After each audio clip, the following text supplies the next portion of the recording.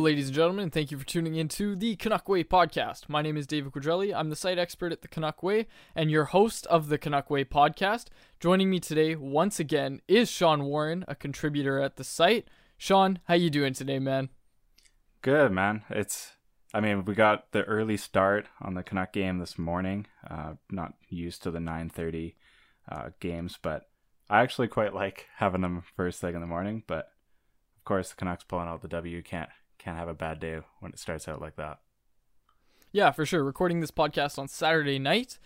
We usually record on Sunday nights, post for Monday mornings at 6 a.m., but tonight we decided that it just makes more sense. There was a Canucks game today.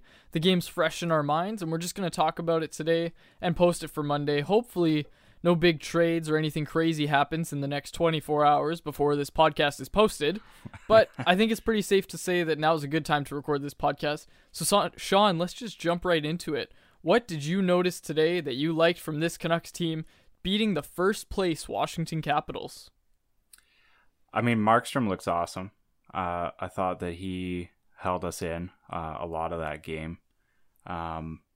I was kind of interested in seeing how the Canucks would adapt with Edler out of the lineup. We've had injuries on the defense already this season, but Edler has not been among those that have been injured so far, and he's been so heavily used.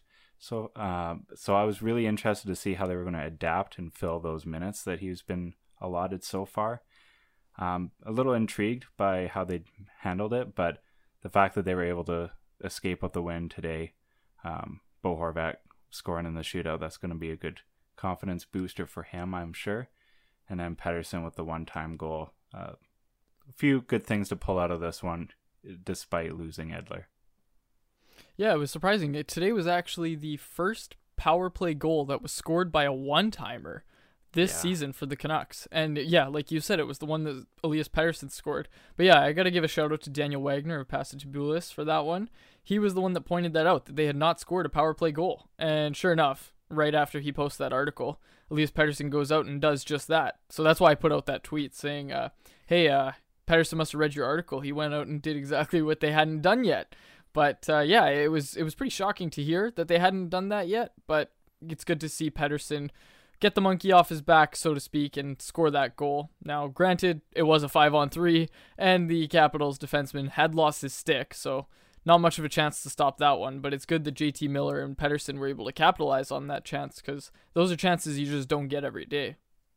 Well, it's a lot better than talking about another effort lost on the 5-on-3 like the one in Dallas was. It's good that they were able to score. JT Miller very opportunistic, seeing that Washington was already down 2 and now had lost his stick as well, and that was the guy that was watching Pettersson. Pretty poor setup for Washington at that point. They were kind of held at our mercy, and Pettersson was able to get the one-timer across. A interesting point that I hadn't really thought of at that moment, but as they were doing the replays, you could see that Holtby on his knees didn't quite fill the top of the net, and John and John were talking about it, and talking about how Holtby is considered a smaller goaltender by today's standards at 6'1", and it was enough to give Pettersson that little window of room to sneak it under the bar with that one-timer. So pretty keen observation there by John Garrett. John Garrett, the small goaltender himself. It's pretty crazy that a exactly. 6'1" goaltender is considered short now. But yeah, no, for sure. That was a great shot by Pettersson. That game today, just in general, I kind of want to touch on another thing that you mentioned, was Alex Edler going down with an injury. Hopefully by the time this is posted, we'll have some more clarity on what exactly it is with Alex Edler that's ailing him. All we do know is that he did leave in the first period.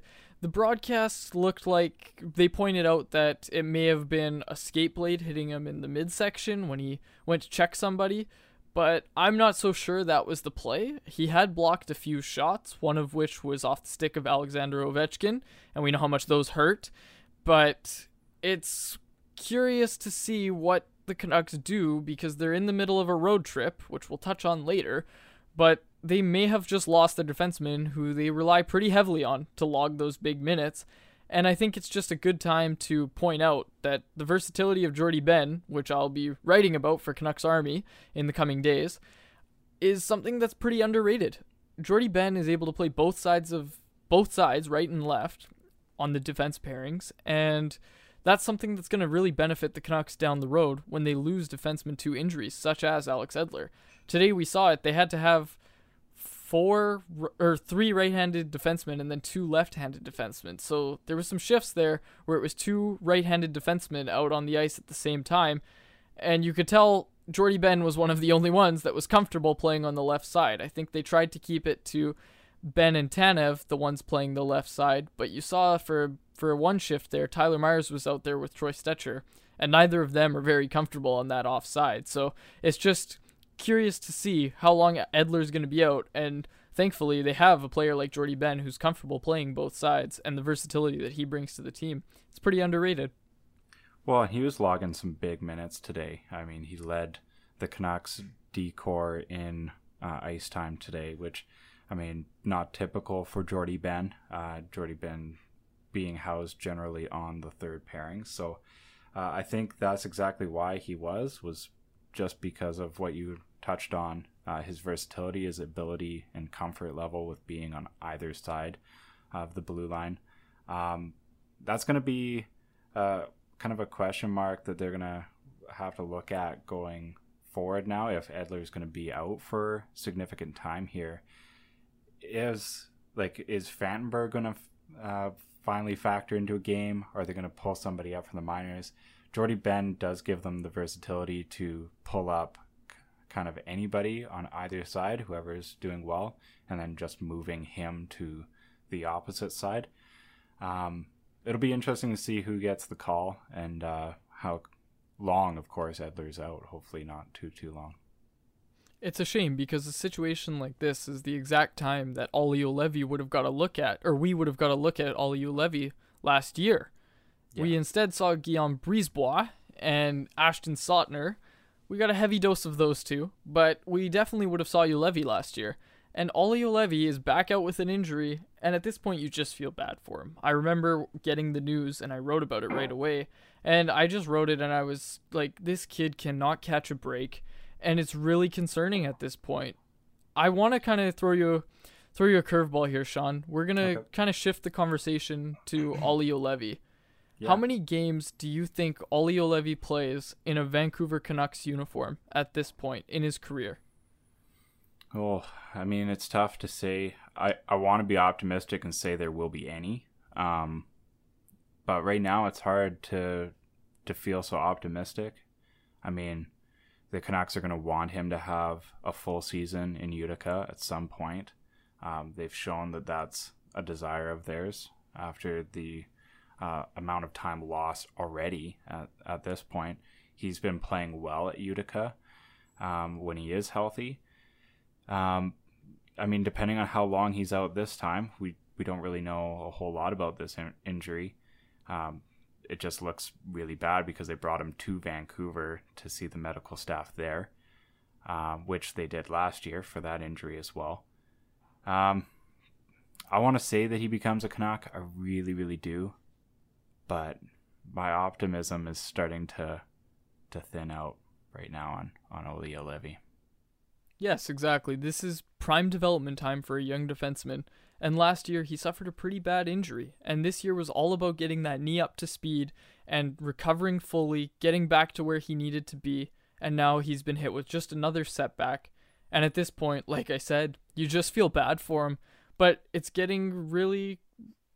becoming something that you might have to accept, that Olli Juolevi may never play a game for the Vancouver Canucks. Now, we hope this isn't the case, but you have to look at the depth chart, because I know people are going to come at me for saying this, but you have to look at who Olli Juolevi, if he were to make the team next year, has to pass on the Canucks depth chart. Is Olli Juolevi going to get a spot on this team when there's players ahead of him on the depth chart? Ashton Sautner is more inclined to make the Canucks out of a training camp than Olli Juolevi is. Brogan Rafferty has come out of nowhere and been a spark plug for the Utica Comets. He's been on that first power play unit. He's played great with the Comets, and he had a really good showing in preseason as well. I would say that Olli Juolevi has dropped a few spots on the Canucks depth chart, and now he has to pass those players above him to ever get a shot at the Canucks. And I think it's going to be a few years, because assuming this year's a write-off, we don't know if it is or not. Hopefully it's not. He's going to be in the same spot next year. He's going to be in Utica to start the year. They're going to want him to get recovered from all of his injuries, get everything back up to speed to where he needed to be, and then that year's a write-off. Yeah. So now we're looking at the year that Vasily Podkolzin's probably going to be joining the team. There's going to be Niels Hoglander on this team. Is Olli Juolevi really going to be a factor into a Canucks team that's going to be contending at that point?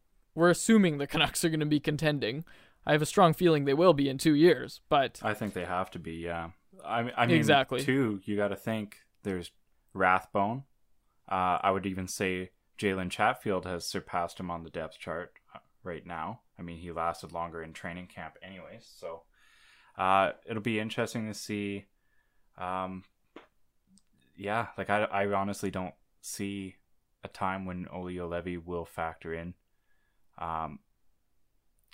At this point, you almost have to wonder if you kind of have to look at potentially trading Olli Juolevi when he's healthy and seeing what value there may be. I mean, there will be none, really. It's a really tough situation. Maybe you just let him continue to be in Utica and hopefully he figures everything out there at some point, and maybe a long shot down the line he's able to make it, but it just is not looking good right now if you're Olli Juolevi. Yeah, it's just an unfortunate situation all around. Moving right along here, let's talk more about today's game. And Sean, something we noticed, both of us noticed this on Twitter. Canucks fans seem to be, they have found their whipping boy. Their new whipping boy is, no, not Louis Eriksson, Josh Leivo, the guy who was acquired last year from the Toronto Maple Leafs in exchange for Michael Carcone. Josh Leivo is the new whipping boy of Canucks fans. I don't get this hate. Sean, what do you think about all this? It makes no sense to me. I commented on Twitter. I was like, I really don't get the Leivo hate right now. I mean, when the trade went down and we got him for Carcone, everybody was dancing in the street. They were so happy that we got Leivo out of Toronto and he was going to thrive here. He showed several glimpses of offensive abilities. He's got a great shot. He hasn't been able to put that shot to much work so far, and I think he's been utilized wrong. But that's not Josh Leivo's problem, really. Like, that's not something he's done. And I honestly think he's a very consistent and very serviceable middle six player on the Vancouver Canucks team, and I'm baffled, honestly, by the hate that he's been getting so far. Yeah, it's really shocking because you just see like you and I were talking before this podcast. We started recording. We were talking about his board work and how effective he's been along the boards at digging the puck free and all that. I don't think Josh Leivo's a first line player. I don't think he belongs on Pettersson and Besser's line. But I don't think that he's the problem. Now the Canucks have problems. We all know that. Mm-hmm. Josh Leivo's not one of those problems, and it's just so funny to see this because it's just, he's not a problem. I just want to pull out a stat. Per Thomas Drance of The Athletic, Canucks forwards with more 5-on-5 points than Leivo: Elias Pettersson, Brock Besser, and JT Miller. And then it's Josh Leivo. If that doesn't tell you enough about this player and what he can bring to this team, I don't know what will. I don't think Leivo's the problem on this team.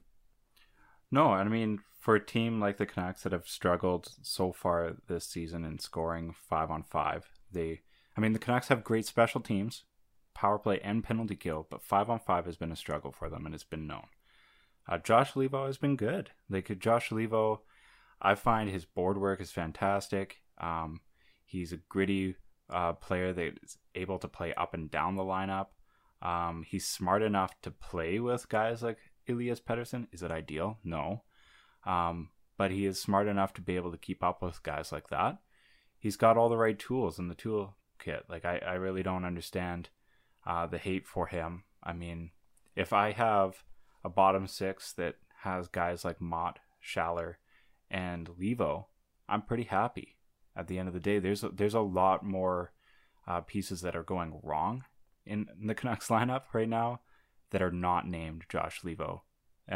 So to be concerned about how he's playing, I mean, one of the big things right now I think everybody's upset about, and they'll use as an argument against Leivo, is his point production and his shooting percentage. His shooting percentage is horrendously low. It's a very, very low 4%, which that's horrid, right? But it's also not sustainable that it's going to stay that low. I think he's just had not very many opportunities to unleash the shot that we all know he has. And he's been utilized wrong offensively. He does not belong in the power play. I think everybody can agree with that. And, maybe given a bit of an opportunity on 5-on-5, he can give a good boost to a team, or to a line, in the top six, or middle six, ideally. So, I mean, ideally, in a perfect world, the Canucks have top, 3 scoring lines, and then one kind of grinder shutdown line. And Leivo would be perfect for kind of that role. Yeah, for sure. I think Leivo would be good on that third line alongside Adam Gaudette. And he has been good on that third line in that spot that we're just talking about. But I kind of want to shift the conversation to a lineup here, Sean, because we're looking at life without Jay Beagle right now. Today, the Canucks were without Jay Beagle, and Tyler Graovac had to center the fourth line. And instead of leaving Tim Schaller on the fourth line alongside Graovac and Louis Eriksson, head coach Travis Green decided to move Jake Virtanen to that fourth line and promote Tim Schaller to the third line. For me, I totally understand this move because I'm pretty sure a fourth line of Louis Eriksson, Graovac, and Schaller isn't going to have much success at either end of the ice. And for a line whose main responsibility is to shut down the play, I think Green elected to go with a more balanced fourth line. His third and fourth lines, he wanted them both to be able to play in those situations, and he was putting every line in every situation today. It wasn't a single shutdown line that was being put up against the opponent's top competition. It was many lines that were taking part in all the fun. And it's interesting because Green's not a coach who usually does that, but to see him adapt and make that switch, I think that's a good coaching move on his part. Well, I'd love to see him continue to roll lines like that. I think he, kind of to your point, he moved Schaller up because he brought a lot of energy and was able to kind of keep up with them. But yeah, that fourth line would have been pretty abysmal. I will continue to be absolutely flabbergasted that Louis Eriksson even touches ice in this Canucks lineup. I really don't get it. I know we didn't want to talk too much about Goldobin, but Goldobin putting up a hat trick tonight in Utica. There's no way that Louis Eriksson is a better player or more NHL capable or brings anything to this Canucks lineup that Nikolai Goldobin does not. I think there's lots of versatility with the forwards that are available to the Canucks right now. With the injuries, with everything. I mean, in a perfectly healthy lineup, the Canucks almost have 2 extra lines, right? If you have everybody that could play in the NHL. So there's plenty of capable bodies. I don't understand really how Louis Eriksson continues to factor in for the Canucks. It'll be interesting to watch going forward. Who knows? Maybe this podcast will be out of date, optimistically, with a big Louis Eriksson trade. I know it'll never happen, but yeah, I just really don't get it. To Louis Eriksson's credit, he is responsible defensively, and that is something that Nikolai Goldobin has proven that he's really not. And it's something that Travis Green needs from his players, and that's why Nikolai Goldobin doesn't have a spot on this team. You see Elias Pettersson, his two-way game. You see Brock Besser's two-way game, how much it's improved under Green. It's something Green demands of his players, and it's something that the Canucks stars have started to understand. Pettersson and Besser have improved so much. And even Adam Gaudette, his defensive play has been incredible to what it was just a year ago. And Goldobin, the same can't really be said. But on that note, I think it's very smart that we introduce our next segment here is going to be Can You Believe It? So after this ad plays, we're just going to jump right into Can You Believe It? All right, so with Can You Believe It? It's my Can You Believe It for the day is going to be, can you believe it? Nikolai Goldobin has potted a hat trick for the Utica Comets, but Corey Hergott on Twitter, Comets Corey, has pointed out that his play away from the puck is what's been really impressive. And it starts to make you wonder, is Goldobin finally starting to, quote unquote, get it? Because this is something that Travis Green has wanted to see from Goldie. Goldie worked hard on his defensive game in the summer. It didn't really show much in the preseason. He actually looked invisible in the preseason, if I'm being honest. But Goldobin's starting to get it, potentially. And he's scoring goals and he's putting up assists in Utica. Sean, what do you think about that? Well, what a pleasant surprise that would be. I mean, it feels like Green tried pretty well everything with Goldobin in his time in Vancouver to try to teach him exactly the way that he wanted him to play, and that is responsible, like you said, at both ends of the ice. Nobody doubts his offensive abilities, his vision offensively, or his capabilities of getting Pettersson the puck and being able to read well off of him. But his effort level was probably the biggest issue on the defensive side. So if he's starting to play much better, as Corey's saying, I mean, that's really great for Vancouver, and hopefully he can be able to transition that to the NHL lineup eventually. Yeah, it's funny you mentioned that, because if the Canucks do decide to call up Goldobin, and I'm going to come out with some reasons why they should eventually, not a certain number, I haven't decided anything like that yet, but when the Canucks, if and when the Canucks do call up Goldobin, showcasing him in a top 6 role alongside Elias Pettersson dramatically increases his trade value. A lot of teams are going to look at that, and granted, he has to have success with Pettersson like he has in the past for this to work, but if he has success alongside Pettersson, and then the Canucks get a Michael Furland or someone back from injury, and they're ready to take him back out of the lineup, Goldobin's going to be someone that teams are going to look at and say, okay, this player has offensive ability. Maybe we should see what the Canucks are asking for him. And I know the Canucks would be okay with moving on from Nikolai Goldobin. He's not doing much help for the organization if he's in the minors. It does provide them with a lot of depth, but it's just curious to me, because I would really, really like to see Goldobin showcased on Pettersson's wing and just kind of see what he can do with everything he's done down in Utica, see if it can translate to the NHL game. Yeah, exactly. I mean, worst case scenario, you bring him up and you're able to showcase him and try to get some assets back.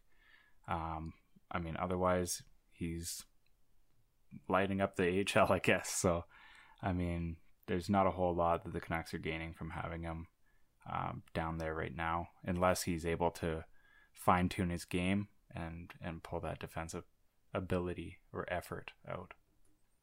Yeah, you kind of hope he's not going to become another Reed Boucher career AHL All-Star.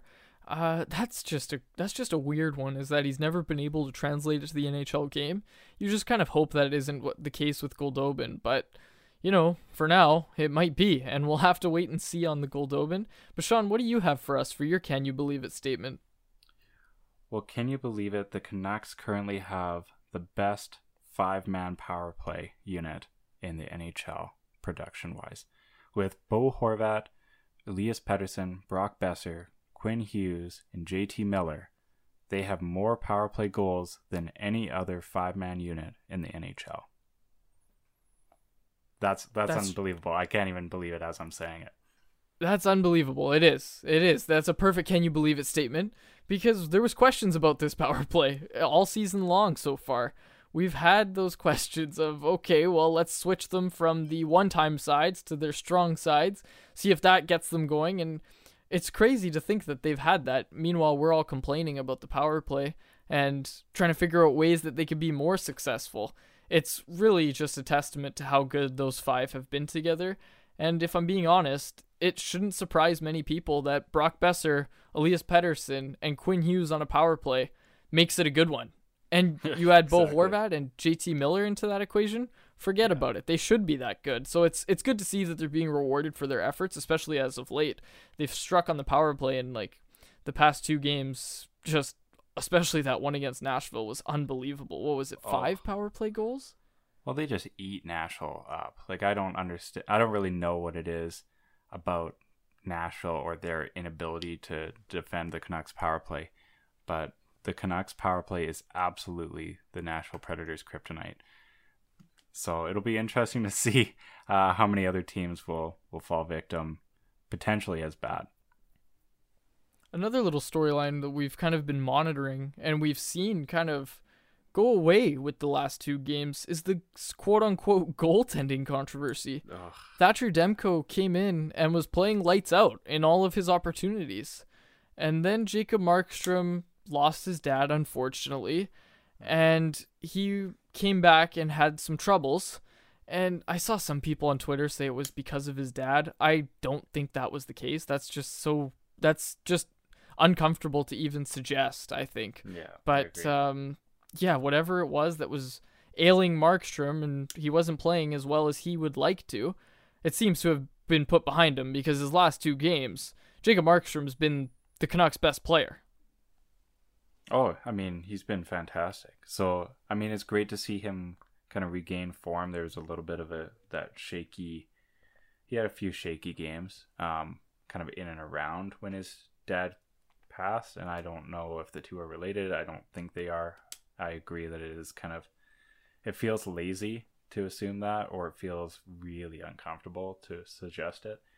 I mean, all these guys are professionals. They've all dealt with different circumstances and tribulations throughout their career, different setbacks, and I mean, as much as it's a different animal when it is somebody like your father passing, I think Jacob Markstrom would have learned, at least at this point in his career, how to be able to kind of tune some of that out, or turn it and use it to kind of channel his focus a little bit more. I mean, he's playing great. Whatever he's doing is working. And for the Canucks, that's great news. You want at least one of your guys going. And if you have 2 great goaltenders, then more the merrier. Yeah, the Canucks early on had one of the best tandems in the NHL for sure, save percentage wise, that is.